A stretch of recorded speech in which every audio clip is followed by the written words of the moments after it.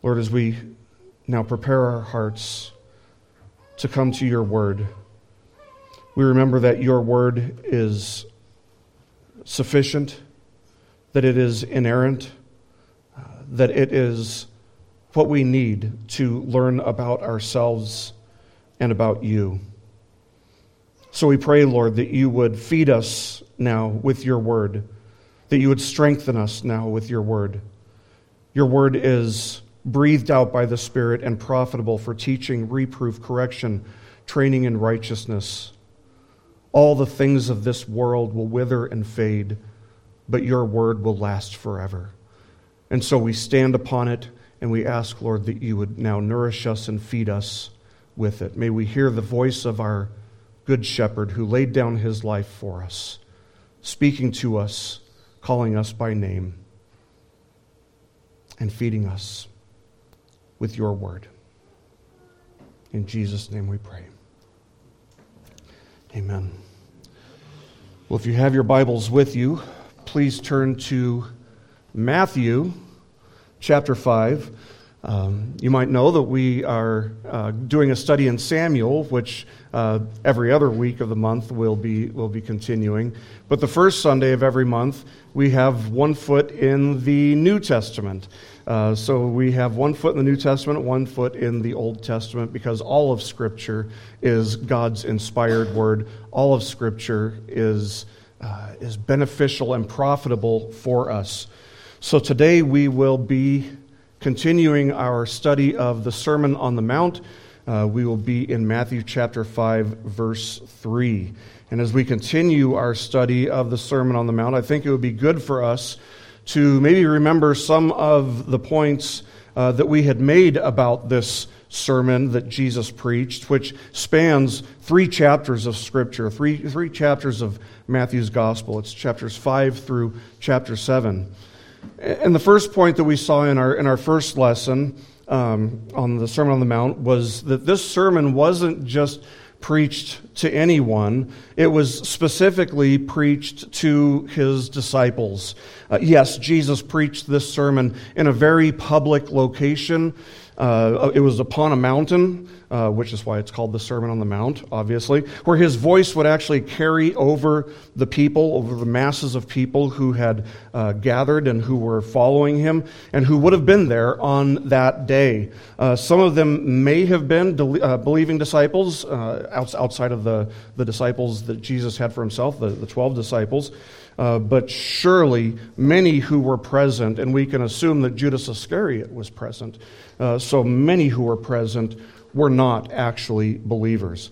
But the sermon is specifically aimed at those disciples who did believe. And yet we also recognize that there is also a sense in which it's preached to those who did not believe, to those who consider themselves maybe to be very religious or righteous by virtue of their own personal merit, but who did not believe in Jesus, at least not yet. And we know that this is certainly the case with the Pharisees and the other religious leaders. They often followed Jesus around to hear what he would have to say and to challenge him in front of others. So there may very well have been some Pharisees and other religious leaders present as Jesus preached the Sermon on the Mount.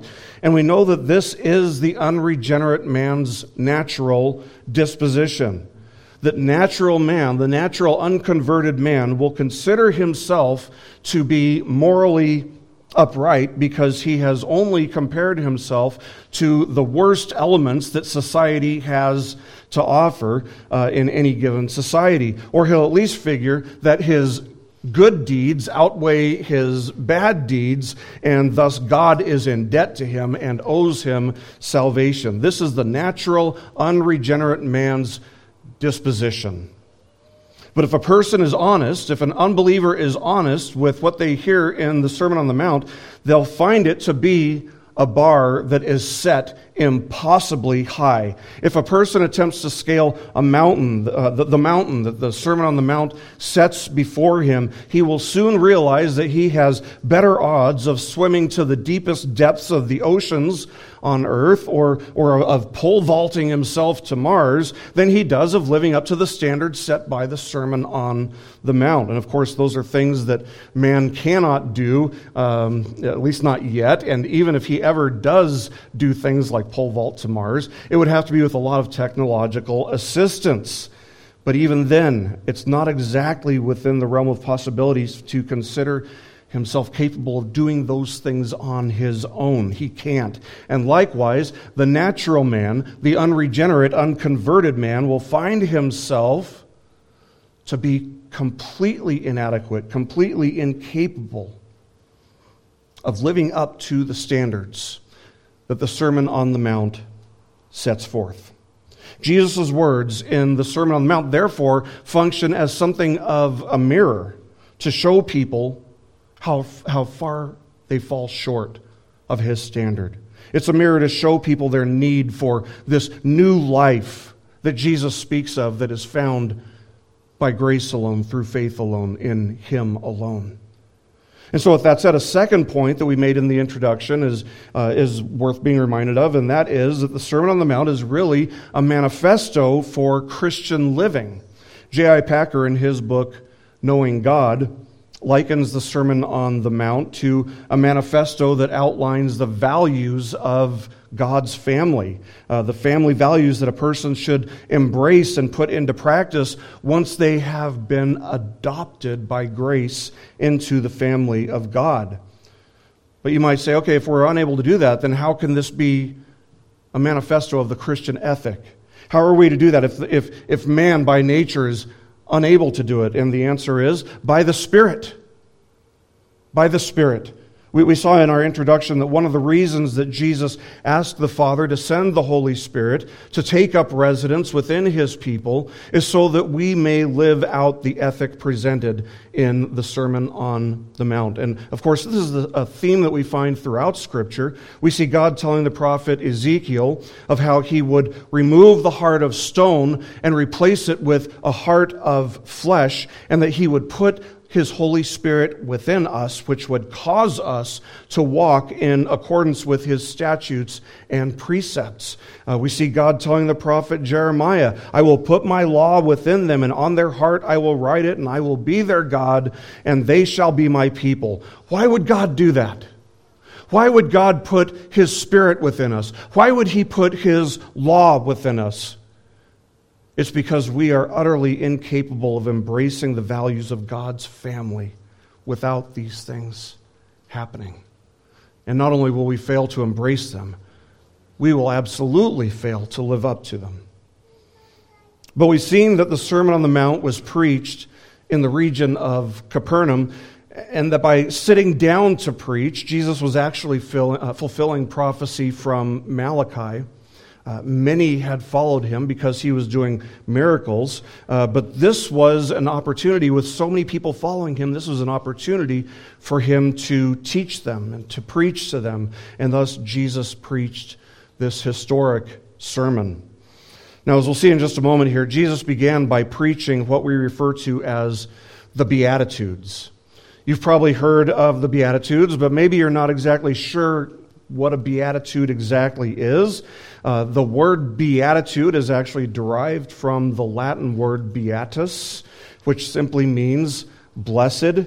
A beatitude, therefore, is simply a pronouncement of God's blessing on a person. And of course, we don't only find beatitudes, we don't only find these pronouncements of blessing here in Jesus' sermon. We also find them throughout Scripture. We find them, for example, Psalm 1, verse 1 starts out with, Blessed is the man. This is, again, a beatitude. Blessed is the man who does not walk in the counsel of the wicked, nor stand in the path of sinners, nor sit in the seat of scoffers. It's a blessing, it's a pronouncement of God's blessing to not be counted among those who do those things. Psalm 32, likewise, it kicks off with two beatitudes from the outset of the psalm, starting in verse 1. How blessed is he whose transgression is forgiven, whose sin is covered. And then in verse 2, we read, how blessed is the man to whom the Lord does not impute iniquity, and in whose spirit there is no deceit. So we find these pronouncements of blessing elsewhere. Of course, what does it even mean to be blessed? Well, it is the opposite of being cursed. We understand that much. And maybe when we start to understand that, we start to understand that the concept of blessing was actually covenantal language. When God called Abram, for example, he promised to bless Abram by bringing forth a nation from him, and he promised to make Abram a blessing to others, blessing those who blessed him and cursing those who cursed him, so that through Abram all the families of the earth would be blessed. That was the Abrahamic covenant, filled with pronouncements and promises of blessing. When the law of Moses had been given to the Hebrew people, we see in Deuteronomy 28, verses 1 to 14, all of the covenantal promises and pronouncements that God made to the people to bless their obedience to him. If you obey me, these are the blessings that you'll receive. But then we see in verses 15 to 68, which is obviously a much longer section, we read of the terrible curses that would follow disobedience. And so with this much understood, we should see that the way to be blessed is to walk in fellowship with God. And that when we don't walk in fellowship with God, when we don't walk in obedient fellowship with him, we have no reason to think that we will be on the receiving end of his blessings. Sinclair Ferguson notes this. He says, therefore, that, quote, the Beatitudes do not focus on what we are to do. Rather, they describe the blessings, the covenant grace and joy that belong to those whose lives show the marks of the kingdom of God, end quote. And so with that said, what exactly are these marks of the kingdom of God that we find in the Beatitudes? Well, there will be a total of 8 of them. We'll do them, cover them one at a time. But we find the first mark, the first beatitude, the first pronouncement of blessing in Matthew chapter 5, verse 3, where we read Jesus say this. He says, blessed are the poor in spirit, for theirs is the kingdom of heaven. What Jesus places before us here is a unique, a distinct, a characterizing quality that can't be found in any person on their own. And with that said, this is like a wall being built around a city, a wall that is too tall, too dangerous to be scaled by even the most seasoned and skilled climber that you could find, even the most seasoned and skilled climber in all of human history. If such a person can ever be said to have existed, this first beatitude, if they were to attempt to scale this proverbial wall, it would send them crashing down, falling to certain death.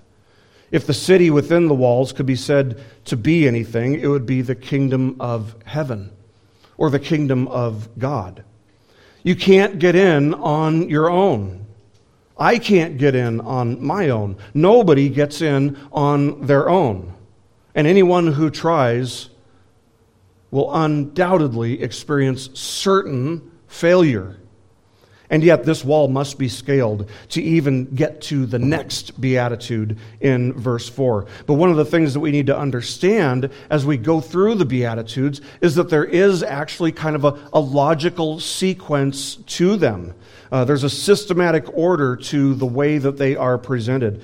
Martin Lloyd-Jones said this. He said, quote, there is beyond any question a very definite order in these Beatitudes. Our Lord does not place them in their respective positions haphazardly or accidentally. There is what we may describe as a spiritual, logical sequence to be found here, end quote. And so this Beatitude serves as something of a gatekeeper, if you will. You might say it's a gatekeeper, which means that nobody gets into the kingdom of heaven, nobody gets into the kingdom of God except through this beatitude. It's the key that will open the passage to all the other beatitudes and the rest of the Sermon on the Mount. But what that means is that everyone who belongs to the kingdom of God, to the kingdom of heaven, is by necessity poor in spirit. And there are no exceptions to be found.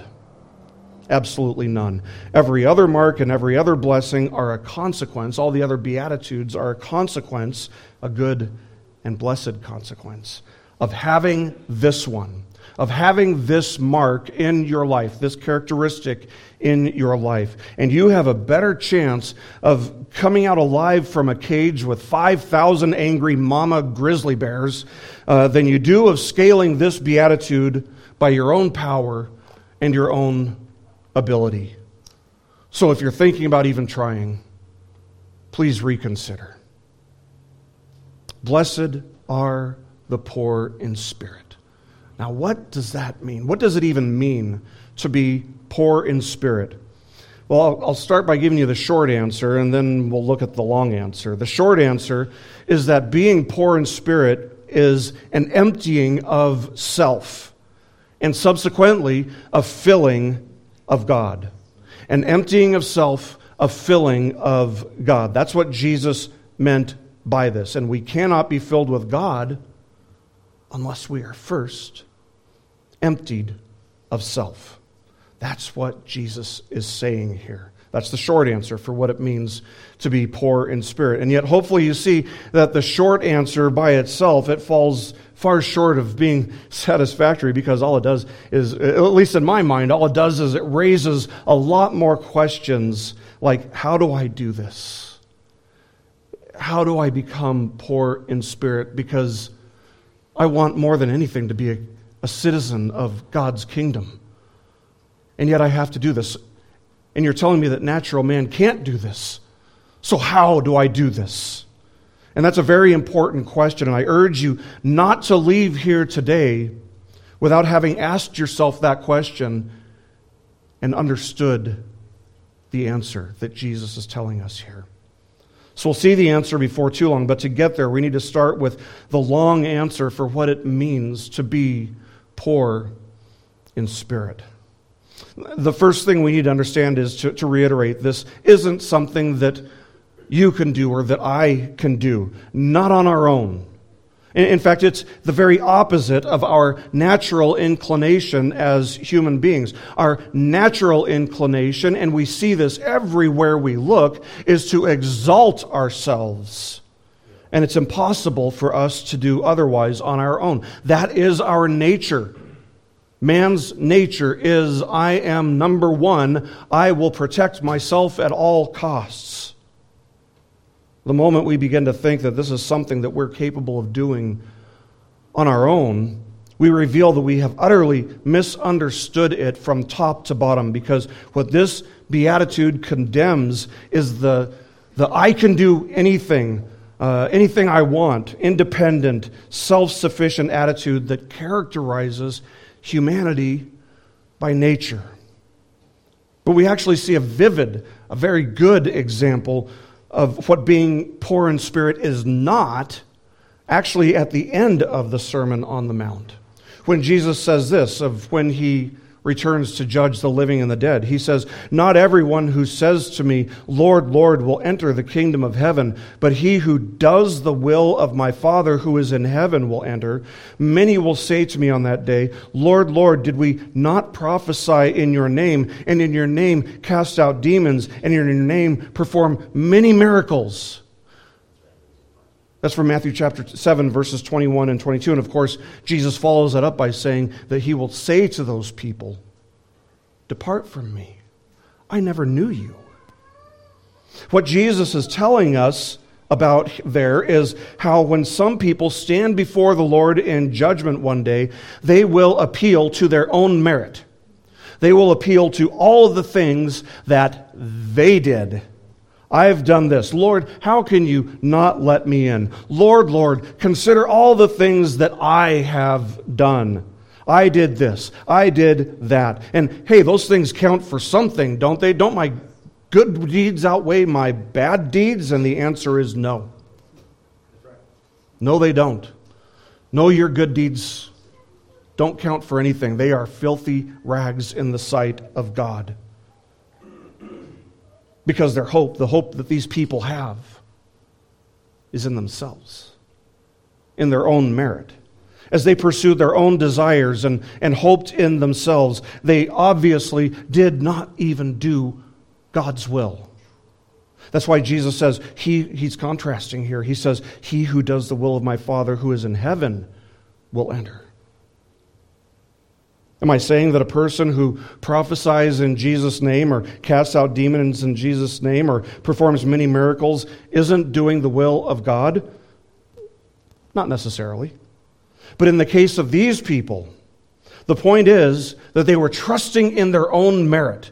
They were trusting in their own deeds, and they were not doing the will of God.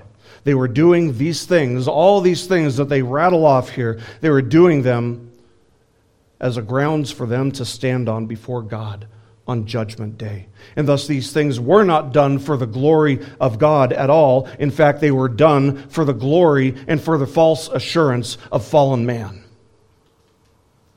No, this poverty in spirit that Jesus is talking about in verse 3 in Matthew chapter 5. This poverty in spirit is unlike anything that natural man can do by himself, or would appeal to as a reason for God to justify him. He doesn't plead with God, again, saying, Lord, Lord, am I not poor in spirit? Poor enough for you to let me into your kingdom? No, the natural man would never boast in any type of poverty because the natural man's disposition, his natural way of thinking would only imagine that it's blessed to be rich in spirit and to be prosperous in spirit. To be strong in spirit. No, to be poor in spirit is entirely opposed to the way not only that the unregenerate man thinks, but that the world as a whole thinks. Now, some would say that the Lord Jesus is telling us to do the same thing that he told the rich young ruler to do when he instructed the young man in Matthew chapter 10, verse 20, go and sell all that you possess and give to the poor, and you will have treasure in heaven. That instruction, we should note, was not given to all of the disciples. It was only given to the rich young ruler. Why? Because the rich young ruler was an idolater, and his God was his riches. It was only given to him, and he was just another perfect example. The rich young ruler was a perfect example of what it means to not be poor in spirit. Why do I say that? How is he the antithesis of what Jesus is saying here in the Sermon on the Mount? The answer to that is revealed in the conversation that he had with Jesus, in which he boasted that he had kept all of the commandments from his youth onward. Somebody who is poor in a financial sense might make that argument, but somebody who is poor in spirit would never boast of such a thing because it is the furthest thing from truth. It's actually not true at all. The fact is that the man who is financially poor is no closer to being poor in spirit than the man who is financially wealthy by nature. So no, this isn't saying you need to be financially poor. That's not what Jesus is saying here. And maybe this brings us closer to an understanding of what it means to be poor in spirit. I hope that as we consider the claim that the rich young ruler made, we see how prideful it was. His attitude toward himself, it was very prideful. It was almost arrogant. His perception of himself was not the same perception that God had of him. And this has everything to do with what it means to be poor in spirit. Not his financial status, but his attitude, his perception toward himself. He was filled with himself. He was prideful. So pride. is what is antithetical to being poor in spirit. Now, the world is celebrating Pride this month, which tells us everything that we need to know about the current state of the world if we understand what God's feelings toward pride are. There are many things of which we can say, well, the scriptures aren't exactly clear on this issue or that issue, but the issue of pride is not one of those things that we can say Scripture is not clear about. Scripture is clearer than the clearest pane of glass in the world on this issue. Proverbs 8:13 says, "The fear of the Lord is to hate evil, pride and arrogance and the evil way and the perverted mouth I hate, says the Lord." 1 John chapter 2, verse 16, "All that is in the world, the lust of the flesh and the lust of the eyes and the boastful pride of life is not from the Father, but is from the world." God is opposed to the proud. We read in both James 4:6 and 1 Peter chapter 5, verse 5. But what a timely reminder, what a blessing to remember these things and to have this beatitude set before us as we begin the month in which the world celebrates what God hates. And to be prideful about sexual immorality really tells us where we are as a culture. But this is how opposed to the ways of God the world is. And no less can be said about the natural unregenerate man. We've all been there. But given the way that everyone on the broad road that leads to destruction is celebrating something that God hates, that being pride, and given the fact that pride is exactly the opposite of what it means to be poor in spirit, we should see two things. First of all, we should see how cursed the world's ways are. This is exactly why the Scriptures warn us against not only worldliness, but about being friends with the world. You can't be friends with the world and be a Christian. Amen. Our lives actually need to be cleansed of worldliness. It's because the person who has received God's grace, the person who has savingly believed in the Lord Jesus Christ, cannot be living with the same attitudes and the same values that those who live in defiance and rebellion against God also embrace. Our values are actually diametrically opposed to the values of the world around us. So you can't be friends with the world. To make yourself friends with the world is to be an enemy of God. Yeah. But secondly, the second thing that we should see is we should understand that poverty in spirit is not only not valued by the world, not embraced by the world, but it is thoroughly hated by the world. It is absolutely despised and detested by the world. The world wants to hear nothing about poverty of spirit. Absolutely nothing. Because the world sees no value in being poor in spirit, in being humble. And yet the Scriptures would tell us that there is actually no virtue higher than humility. The world wants to hear a message that's actually going to elevate them, exalt them, build up their self-esteem. They want a message that says, you can do it. If you can dream it, you can be it. Just believe in yourself, says the world. You need to love yourself more, says the world. Self-love is not the answer, it's the problem. But this is the attitude that is pervasive to the world's ways of thinking. Whereas Jesus says in Luke chapter 14:26, he says, "If anyone comes to me and does not hate his own father and mother and wife and children and brothers and sisters, yes, even his own life, he cannot be my disciple." Now, when he says that, he doesn't mean hatred as in animosity toward. No, we're still told to honor our parents, for example. What he means is you cannot be the idol that's sitting on the throne of your heart. You have to dethrone yourself to be his disciple. You don't need to love yourself more. That's the problem. You love yourself too much. No, you need to love yourself less. And you need to love the Lord your God more. Yes, this gets us a little bit closer to an understanding of what it means to be poor in spirit. The self, the ego, the self-esteem, all these terms that we use these days for basically the same thing. The self is not seated at the throne of the person's heart who follows Jesus. The self has been dethroned. The moment it tries to reclaim that throne, the person riots and wars against his own heart, against his own pride, his ego, because his desire is that he would have no other gods before Yahweh, including himself.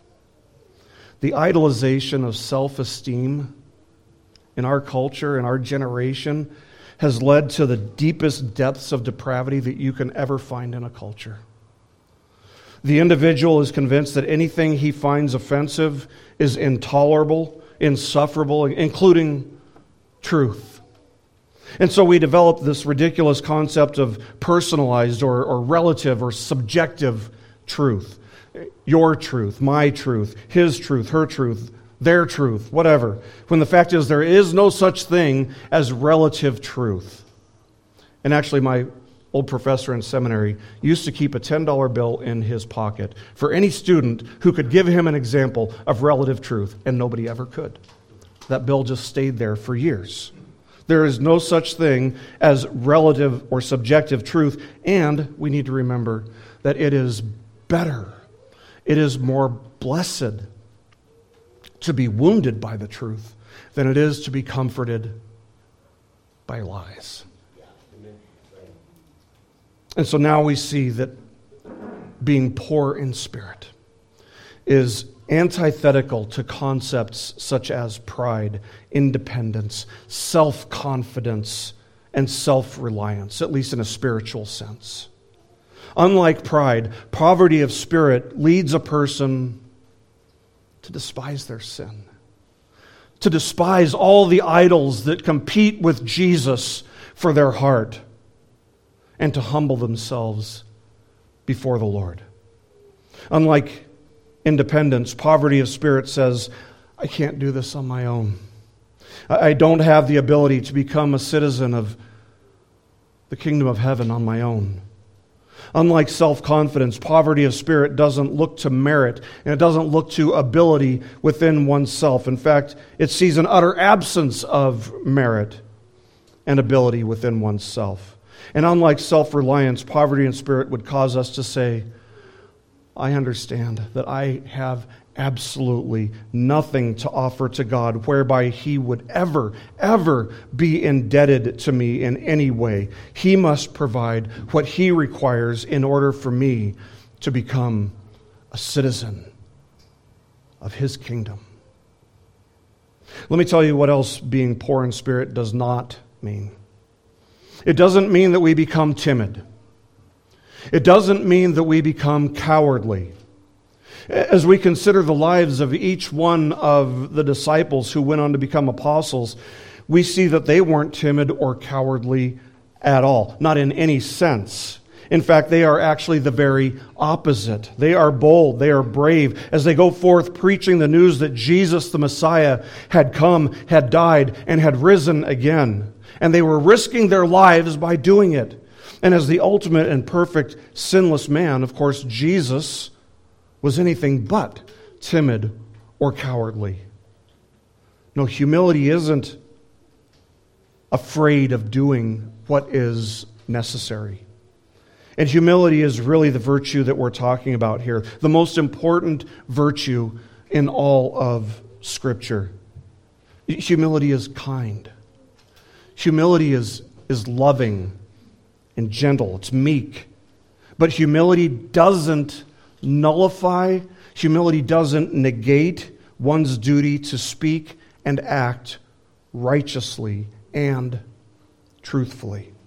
Humility doesn't seek conflict, but it seeks to resolve conflict in an amicable, peaceful, gentle, truthful manner.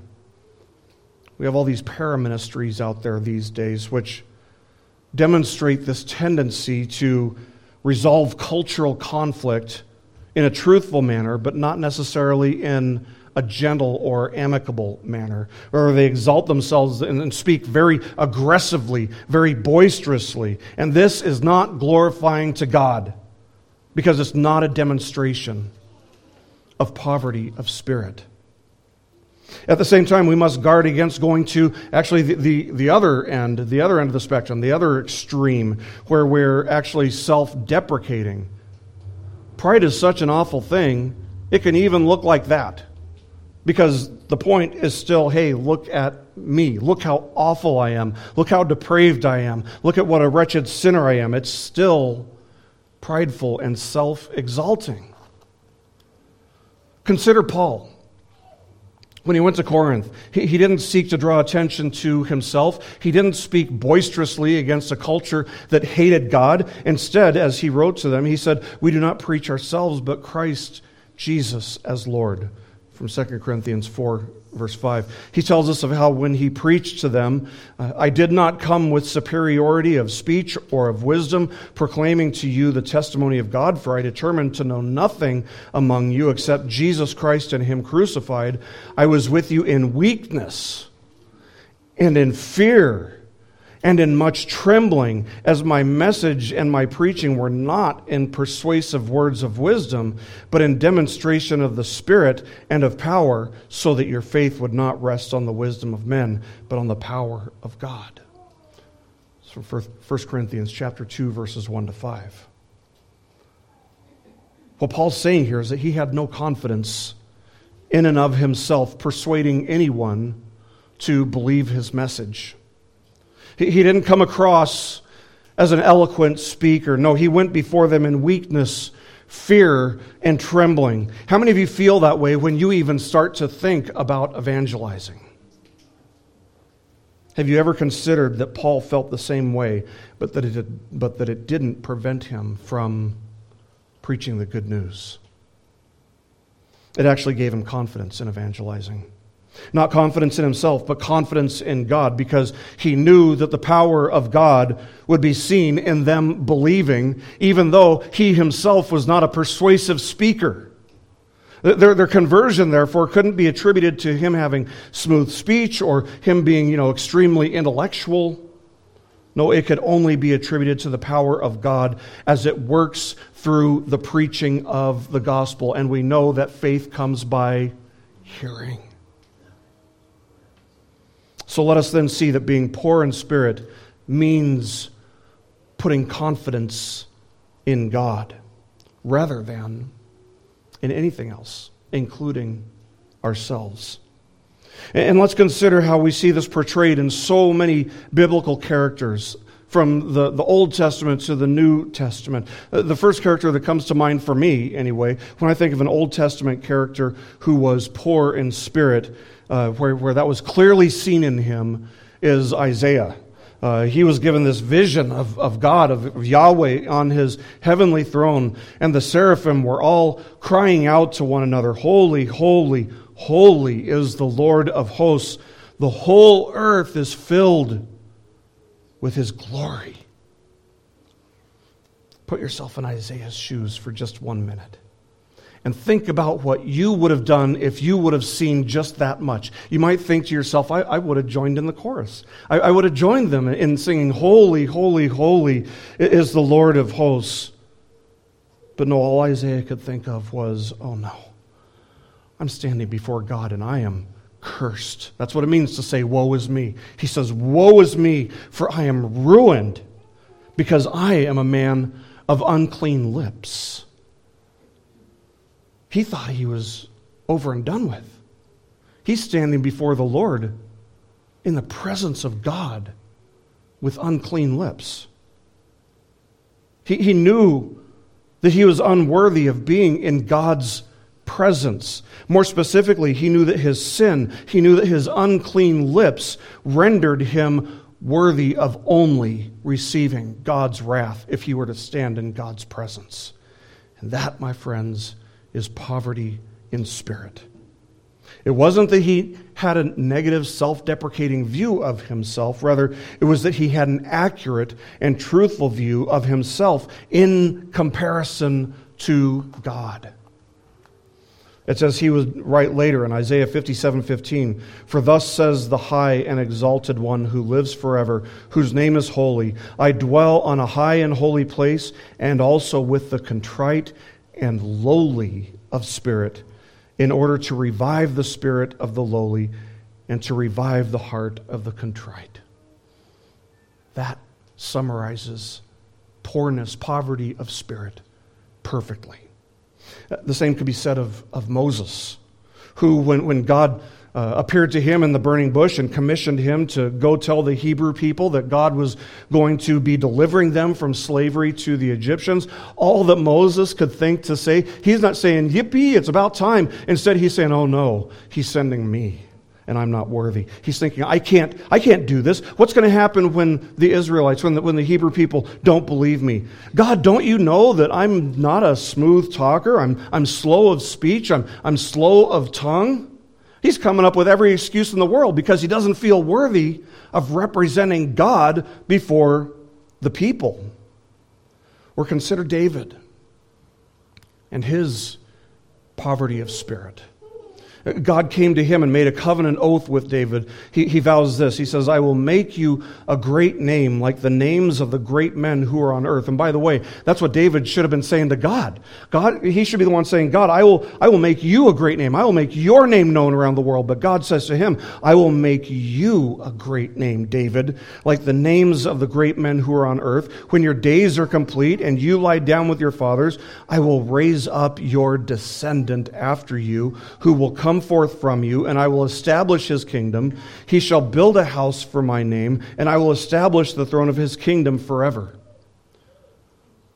What grace! What unmerited favor! And what's David's response? His response in verse 18, 2 Samuel chapter 7. He says, "Who am I, O Lord God? And what is my house that you have brought me this far?" He's humble. He's poor in spirit.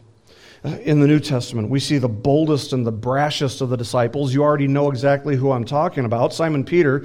You see him realize upon meeting Jesus and understanding for the first time who Jesus is, he realizes he's standing in the presence of God himself in the Lord Jesus Christ, and his response is to instantly fall to his knees and plead with Jesus, "Go away from me, Lord, for I am a sinful man." If anybody of the disciples in the entire Bible, we don't even need to limit it to the disciples, if anybody in the entire Bible had been self-confident, independent, self-reliant, boastful, it would have been Peter. Those are all good physical qualities for a fisherman to have, but they are not good spiritual qualities for anyone to have. But even Peter learned what it means to be poor in spirit. How did he learn that? By failing. By failing miserably. And by being lifted up once again by God's grace.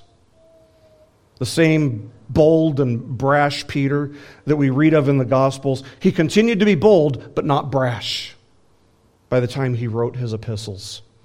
Or consider John the Baptist. He summarizes poverty of spirit very well. His attitude toward Jesus was best summarized when he said of Jesus, "He must increase, I must decrease." That is what it means to be poor in spirit. It entails not only a diminishing sense of pride, but also a growing hatred of the pride that is so natural to us. But it's not something that we can do ourselves.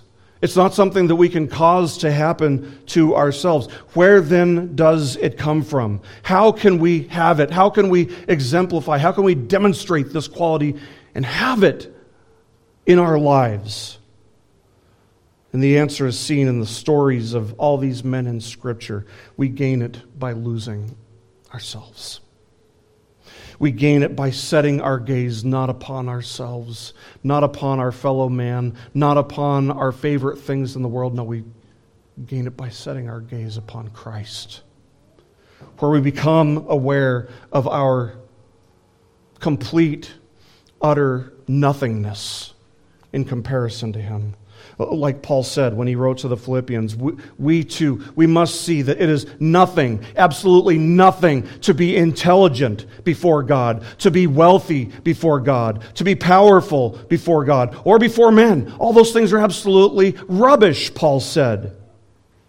If we have all those things and yet do not have Christ, when we gain Christ, when we gain Him, we see that everything that we might lose as a result was rubbish to begin with. It was garbage. It was waste. If anything, those things were just cheap, dumb idols, obstacles that slowed our trusting wholly in Him. To be poor in spirit is to have an intense, keen awareness of our desperate need for mercy and grace with God. It is to say, as we sing in the hymn, nothing in my hand I bring, simply to thy cross I cling. Friends, do you know what it is to have this poverty of spirit? And I don't mean up here. I mean in your experience. I mean, are you poor in spirit? How do you see yourself in comparison to God? What merit do you stand on in His presence? What have you to boast of? What a blessed thing it is to know that we have no merit, absolutely none, in His presence, but the merit of Christ, who lived a perfect, sinless life and died the death that you and I so truly deserved, so that His righteousness would be imputed, would be credited to us, and we could stand in His robes of righteousness, and that our sin would be credited to Him so that He would be in our filthy rags. What a blessed thing it is to understand that that's all we can plead with God. What a blessed thing it is to boast only of His grace, that by His grace He has filled us with faith in Christ as a means of justifying us, of declaring us innocent. Puritan Thomas Watson, he put it this way. He said, quote, "Pride is a spiritual drunkenness. It flies up like wine into the brain and intoxicates it. It is idolatry. A proud man is a self-worshiper." End quote. Friends, let that not be said of you. Let that not be said of you. The way to cast your pride away and become poor in spirit is to look at God. Set your gaze upon God. Read His law. See what His law requires. See how far you fall short of what He requires. But look at Him again and see how He provides what He requires in sending His only Son, the Lord Jesus Christ, to reconcile us to Himself. And hear Him inviting you to take up your cross, deny yourself, and follow Him. Amen. See that your pride has been your mortal enemy all along, and see the absolute, utter worthlessness of it. Because if you see these things with understanding, your pride will be dealt a death blow by His grace. By His grace, you will be made poor in spirit, emptied of pride, and filled with faith in Christ. And suddenly, you will find yourself on the other side of this unscalable wall, not by your own power, not by your own ability, not by your own merit, but by God's doing, by His grace entirely, now as a citizen of the kingdom of heaven, which will now be yours. Let's pray.